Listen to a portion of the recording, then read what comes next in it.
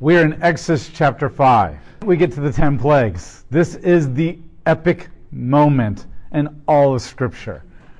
This is, other than what the plagues and the cross are in the First Testament, is to what the cross is in the Second Testament. Okay, so what the plagues in the Exodus in the First Testament is going to be the same epic moment for them as the cross is for us in the Second Testament.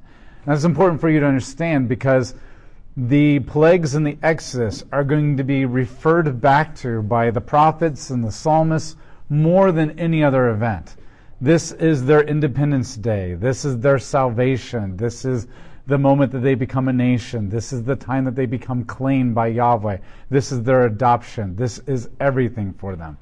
And so this is by far one of the most important events, which probably is only followed by the giving of the law of Exodus 19, as far as the First Testament go. Without these two events, there is no cross of Christ, period.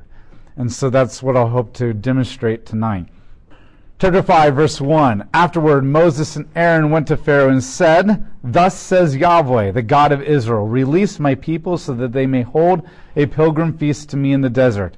But Pharaoh said, "Who is this Yahweh that I should obey him by releasing Israel? I do not know Yahweh, and I will not release Israel." And they said, "The God of the Hebrews has met with us. Let us go a 3-day journey into the desert so that we may make sacrifices to Yahweh our God, so that he does not strike us with the plague or the sword."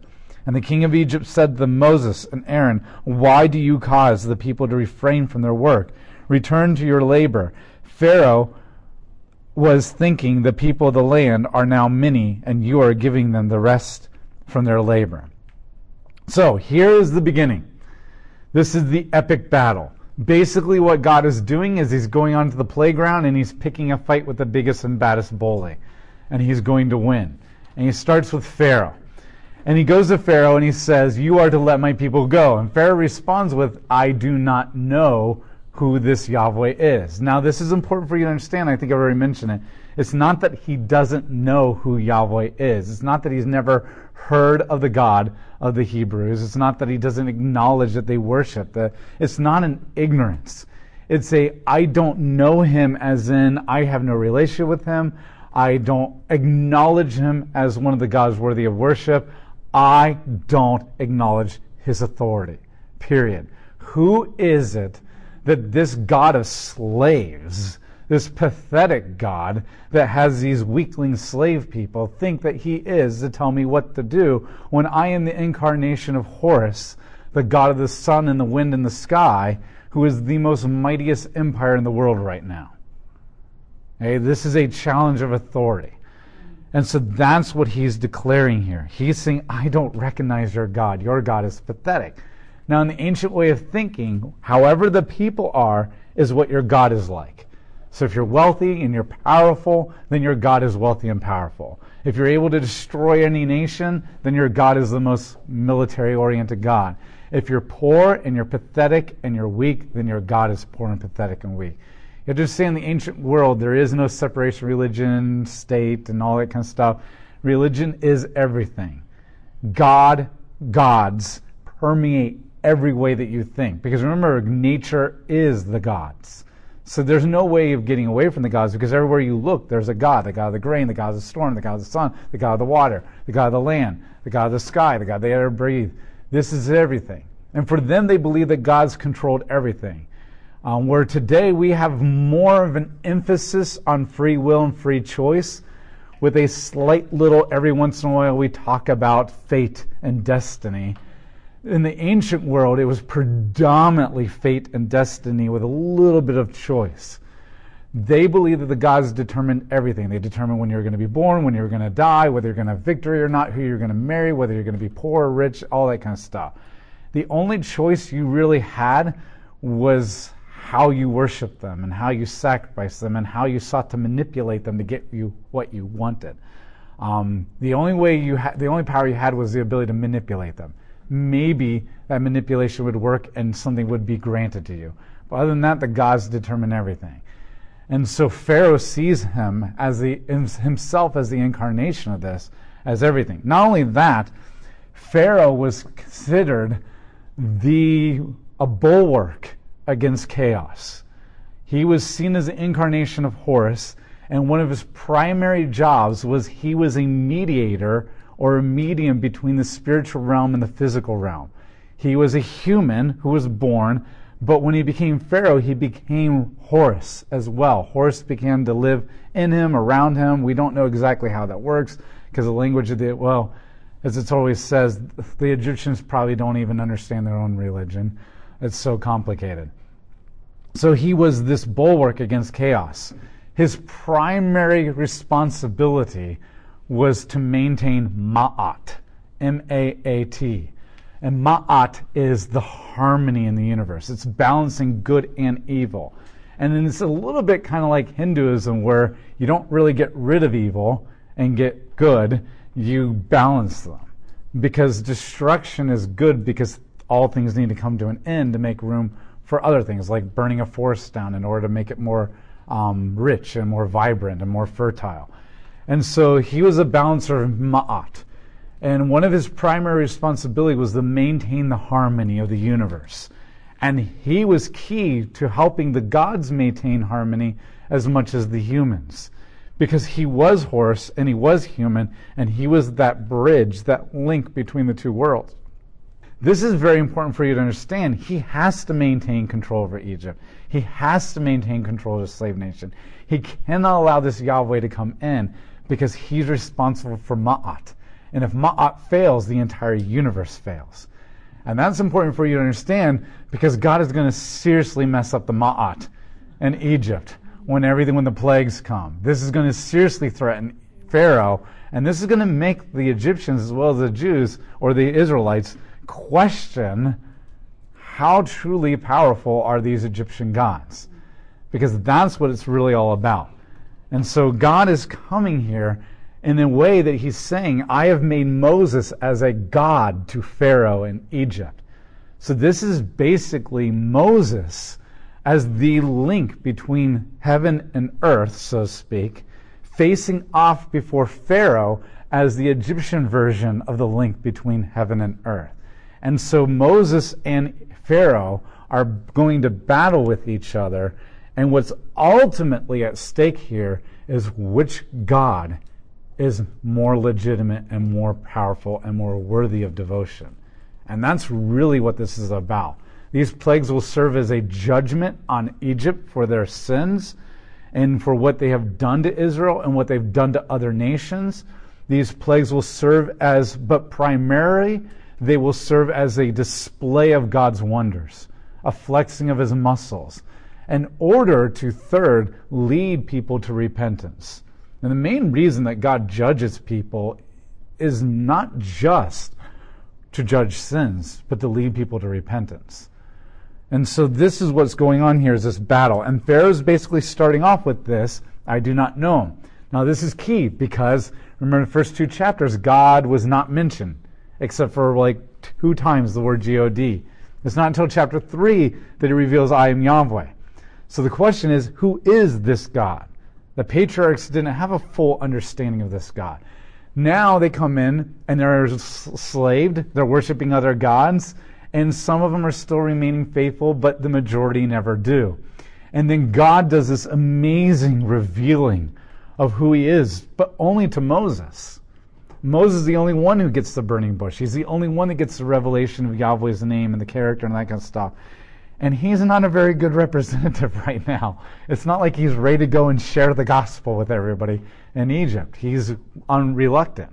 We get this incredible display of I am Yahweh, immediately followed up with I don't know who you are and I do not recognize your authority. And so this is the other contrast that's happening of God has just revealed himself, and Pharaoh does not recognize that revelation because only Moses has seen this.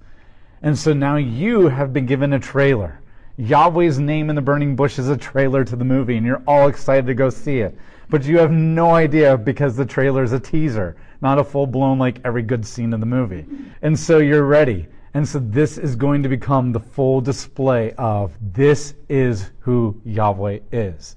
It is important for you to understand that it's both the plagues and the Exodus. Just like Jonathan Edwards' great speech from the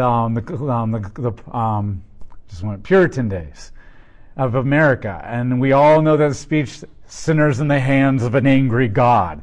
And everybody's like, see, that's what Christians are like. But what the modern day world does not realize, because why would we do this? The next Sunday, Jonathan Edwards' sermon was Saved by the Grace of Jesus. He intentionally wrote those two sermons together. That you must understand how you are sinners in the hands of an angry God before you can first appreciate the salvation and redemption of God. That was a 2-part sermon series that the modern day atheists and liberals don't want to show you that. And so this is what God is doing. Sinners in the hands of an angry God, followed by this amazing, compassionate God that redeems and saves and delivers people from the Exodus. And so this is a 2-part story that God is trying to tell here. Now, Pharaoh is upset because he knows Moses has come in, mostly Aaron, and everybody's like, yes, this is it. We don't have to work anymore because God is going to deliver us today. Who said Americanism, instant gratification, hasn't always been there? So Pharaoh sees this and says, they're not working because of you. Let's make it even harder. Verse 6, the same day Pharaoh commanded the slave masters and the foremen who were over the people, you must no longer give straw to the people for making bricks. As before, let them go out and collect the straw for themselves. But you must require of them the same quota of bricks that they were making before. Do not reduce it, for they are slackers. That is why they are crying, let us go sacrifice to our God. Make the work harder for the men so that they will keep it and pay no attention to the lying words. So his response is, I'm going to make it even harder for you. So they were making bricks. So it turns out that as the farmers go out in the fields and they're cutting down the crops, there's 3 parts to a stalk of wheat or barley or whatever. There is the top part, the little teeny part, that's the grain, and that's what you crush into flour to make bread. And then there's the stalk, which is what we call straw, which is mostly for giving the animals. And then there's the stubble, and that's what the word is being used here as stubble. And stubble is that little leftover that's going into the ground. And that's what they would use to thicken up the mud in order to break and fire the bricks. So it's kind of like if you ever laid concrete before, seen somebody, they'll put rebar, metal bars in the concrete, and that gives the concrete a much stronger, it ties it all together. And so that's what they're doing. The straw acts as a lattice work to keep all the mud together while it gets baked. So farmers would naturally do this. If they're out there harvesting grain and cutting down the straw, then it wasn't that much more work to collect stubble and drop it off at the slave's house or wherever they're working. But Pharaoh's now saying, my men they're not going to do that anymore. Now you have to go out in the fields and you have to collect the stubble yourself, and you have to come back and you still have to meet the same quota. And so he's made it harsh. Now, why is God allowing this to happen? 1, because he wants to display his glory. And Pharaoh is like, oh, okay, you can go. 1, that's completely unrealistic. And 2, that doesn't allow God to display his glory. But the other reason is this is a testing of Israel's faith. This is a testing of Israel's faith. How will they act now that everything didn't just go happy-go-lucky in 2 hours for them? And that's typically how he works with us as well. So the slave masters of the people and the foremen went out to the Israelites and said, thus says Pharaoh, I am not giving you straw. Verse 11. You may go out and get it yourselves wherever you can find it, because there will be no reduction in all your workload. So the people spread out through all the land of Egypt to collect stubble for straw. And the slave masters were pressuring them, saying, complete your work for each day, just like when there was straw. The Israelite foremen, whom Pharaoh's slave masters had set over them, were beaten and were asked, why did you not complete your requirements for brick making as in the past, both yesterday and today? Now this is repetitious. You're like, okay, Pharaoh already said this, he's commanded this, now we're just repeating it all. The repetition emphasizes the severity of the problem. The Israelite foreman, verse 15, went and cried to the Pharaoh, "Why are you treating your servants this way? No straw is given to your servants, but we are told, 'Make bricks.' Your servants are even being beaten, but the fault is with your people." But Pharaoh replied, "You are slackers, slackers. That is why you're saying, 'Let us go and sacrifice to Yahweh.' So now get back to work. You will not be given straw, but you must still produce your quota of bricks." The Israelite foremen saw that they were in trouble, and when they were told, "You must not reduce the daily quota for your bricks." Verse 20, when they went out from Pharaoh, they encountered Moses and Aaron standing there to meet them, and they said to them, "May Yahweh look on you and judge you, because you have made us a stink in the opinion or in the mind of Pharaoh and his servants, so that you have given them an excuse to kill us." So did they pass the test? No. Their immediate response is, "You're the problem." Now, we all know who technically the problem is. It's Yahweh who made this all happen, and really realistically the Pharaoh who refuses to give in. But they went to Pharaoh, and Pharaoh is a man that they can't really resist, so that doesn't work. And they can't really address Yahweh because most of them probably don't even believe in him or worship him. And so all they're left with is the representatives, Moses and Aaron. And so they complain to him, and they're upset. And so this is important because this reveals the lack of faith of Israel. Now, why is that important? Because despite that, Yahweh is still going to honor his promises and deliver him. I mean, if it was you and I, we'd be like, fine. If you don't want help, I'm not going to help you. Or I held the door open for you and you got mad at me, so that's the last time I'm ever going to do that for anybody. And so the reality is that's how we respond. And yet these people are complaining. They haven't been worshiping Yahweh. They're not trusting him now. They're complaining. And Yahweh is still going to save them. Yahweh is still going to redeem them. And that's important for you to understand. This is a constant theme throughout the Bible. So verse 22, Moses returned to Yahweh and said, "Lord." Now, this is why it's important for you to understand Yahweh. Notice in your Bibles that Moses returned, the narrator tells you, to Yahweh. L-O-R-D, all capital letters. But Moses said, "Lord," as in Adonai, Sir, Master. Notice there's no relationship there. He's not addressing him as "I am with you," that sovereign almighty God. He's just saying, "Sir, Master, why have you caused trouble for this people? Why did you ever send me? From the time that I went to speak to Pharaoh in your name, he has caused trouble for this people, and you have certainly not rescued them." See, I told you so. I told you that it was dumb to send me. I told you this would not work. I told you, what if they did not believe me? This is your fault. Now that's audacity. You just encountered God at the burning bush. You have the audacity to say, "I'm not, no. And then when he demonstrates his anger on you and sends a plague of sickness on you just because you didn't get circumcised or your son didn't, then he turns around and says, "This is your fault."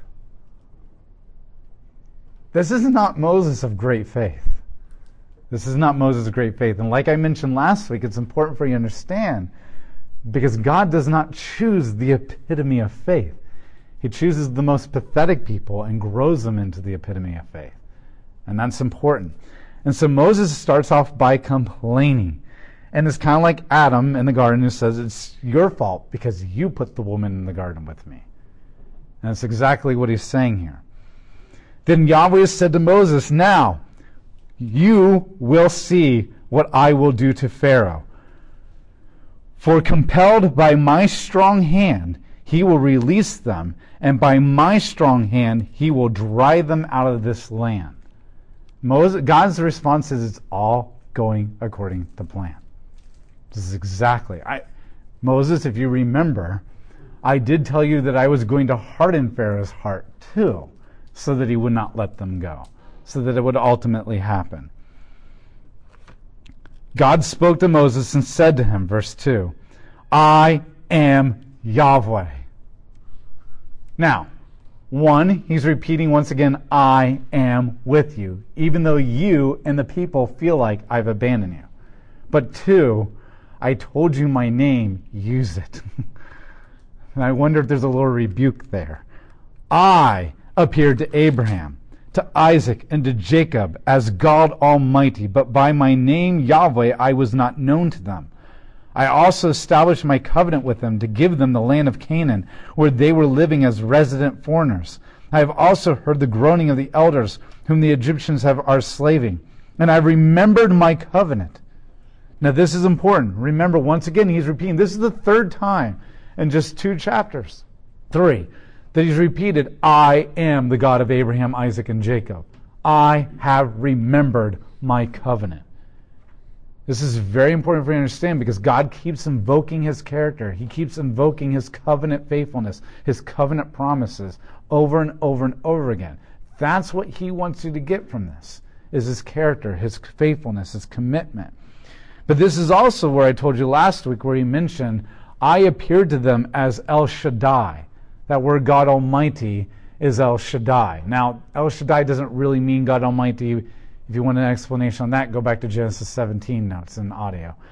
But he's saying, they did not know me by that name. And this is where he's making it very clear, I'm going to remake myself known to you in a way the patriarchs didn't know me.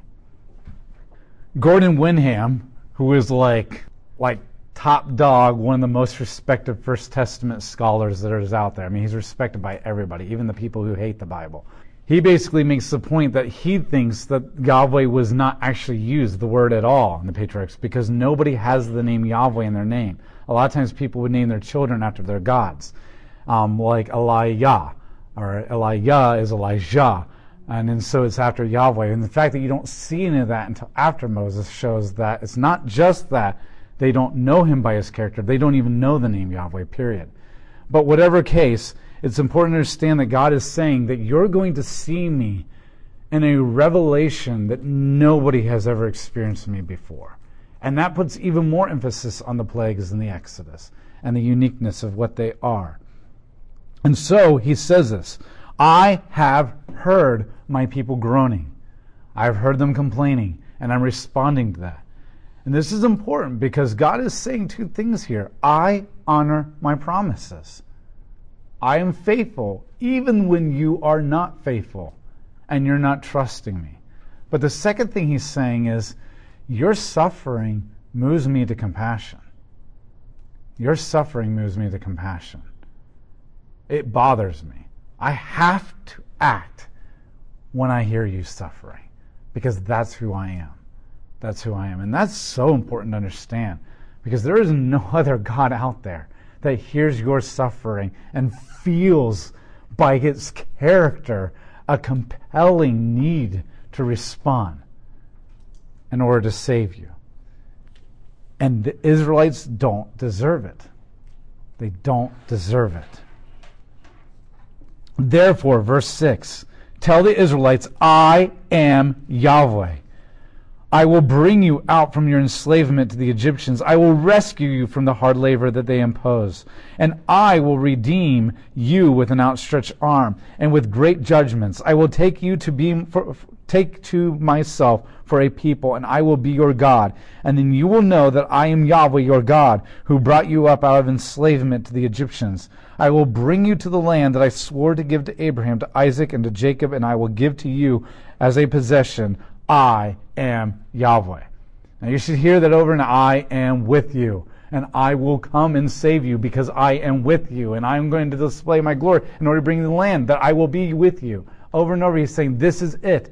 Everything I promised to Abraham is coming true at this moment. This is my ultimate goal, to give you a land where I can dwell with you. And I'm going to do this by the plagues. So verse 9, Moses told this to the Israelites. But they did not listen to him because of their discouragement and hard labor. And then Yahweh said to Moses, go tell Pharaoh, the king of Egypt, that he must release the Israelites from the land. But Moses replied to Yahweh, if the Israelites did not listen to me, then how will Pharaoh listen to me since I speak with difficulty? Now this is important because you can almost imagine Moses saying, okay, I'll go back to Israelites. I am Yahweh has sent me. It's probably not that bad, but there's no enthusiasm. There are only 2 prophets in the entire Bible who blatantly disobeyed God when God said go? Jonah and Moses. And just like Jonah said, I'm not going, God. And God forces him to go. I doubt that he was very enthusiastic as he preached in Nineveh. It's like when I tell my kids to clean up and they realize, okay, I'll clean up. And they're like throwing things and kicking things. And it's like, enthusiasm, thank you, okay? That's Moses. You have to realize that. There's only 2 prophets of God that have ever resist his calling. And it's Moses and Jonah. And Jonah's like a horrible guy, okay, if you really understand the story. The difference is Moses changes. Moses is going to change. And so there's not enthusiasm here. There's no enthusiasm. There's no desire to serve and obey God. Yet God is still going to accomplish what he wants, just like Jonah. No enthusiasm, but Nineveh still repents. No enthusiasm, but Pharaoh's still going to release Egypt. And this is really powerful because, one, it will show you that despite their lack of faith, he's going to still save them. The fact that Moses is a scumbag right now, I mean, kind of is. He's saying this to the God of the universe. And yet God is still going to use him and redeem him. But at the same time, God doesn't need any of these people to accomplish what he's going to do. He doesn't need them in order to accomplish. But he'll use them. Verse 13. So Yahweh spoke to Moses and Aaron and gave them a charge for the Israelites and Pharaoh, king of Egypt, to bring the Israelites out of the land of Egypt. Now, much of what I've just gone through tonight is very repetitious. Okay? There's some parts in the Bible where you're kind of like, okay, we kind of already know this. But that's the whole point. The repetition is constantly emphasizing their lack of faith. The testing at the same time that it allows God to demonstrate his faithfulness. And this is building the anticipation. Okay, the more and more you see their lack of faith, the more and more God's faithfulness begins to shine, the more and more you begin to anticipate him finally doing something. That's intentional. Because remember, paper is super expensive and nobody just writes to write. Okay, this isn't like Facebook where you just fill pages with a nothingness. Okay, it's expensive. Everything is intentional, including the repetition. Any questions, comments? Verse 14 of chapter 6. These are the heads of their fathers, the households, the son of Reuben, the firstborn of Israel, and then the sons. Now, we're given another genealogy, and you're like, yay, didn't we get into genealogy in chapter 1? Do we need another one? The genealogy, notice, will begin to focus on Simeon and then go to Levi. So it goes Reuben and then Simeon and Levi, which are the first 3 sons, and then it stops at Levi and begins to really develop Levi's family. Why? This accomplishes 3 purposes. First, it intentionally links Moses and Aaron back to Jacob and Abraham, showing you that they truly have the right. Because right now, this is showtime after this genealogy. And so these are the representatives of Yahweh. Do they really truly have the right to represent Yahweh as members of the covenant? Because right now they don't look like members of the covenant. Moses isn't circumcising his son. He's doing a whole lot of complaining. He won't even use the name Yahweh. The genealogy shows you that Moses and Aaron do go back to Abraham. They are children of the covenant. They have the right to represent the covenant. Okay, and so that's what... So it's doing that. The second thing that it's doing is it authenticates the priesthood of Aaron. Because the priesthood of Aaron is going to become a huge focus when we get to the latter part of Exodus and a huge part of Leviticus. And then the Israelites are going to challenge the priesthood of Aaron in the book of Numbers, and it's going to have to be solidified. And so this is establishing Aaron's right to be the priest by linking him back to the promises. The other thing it does is it emphasizes that Moses is also Levite. A lot of times Moses is emphasized so much as a prophet that we forget that he's also a priest. And he has every right. So that what the point is, he is going to make the sacrifices that will initiate the covenant at Mount Sinai. But non-priests are not allowed to make sacrifices. So this is also legitimizing Moses as a Levite to remind you, yes, he is a prophet, And he's not the high priest because Aaron is, but he kind of is the high priest because he's a Levite and the prophet. And so during the time of Moses and Aaron, there's going to kind of be two high priests, even though never ever again will there ever be two high priests, there will only be one. And so this is legitimizing their right to represent the covenant, and it legitimizes both of them as priests to make sacrifices in order to initiate the new covenant that will be coming and to make purification for Israel, because they need a whole lot of purification right now. Okay, so this is the purpose of that genealogy here. And it's also going to give you the names of the sons of Aaron, who are going to play key roles, two of which in Leviticus, and then Eleazar later in the book of Numbers and going into Judges. So that's important for you to understand. So that's the rest of chapter 6.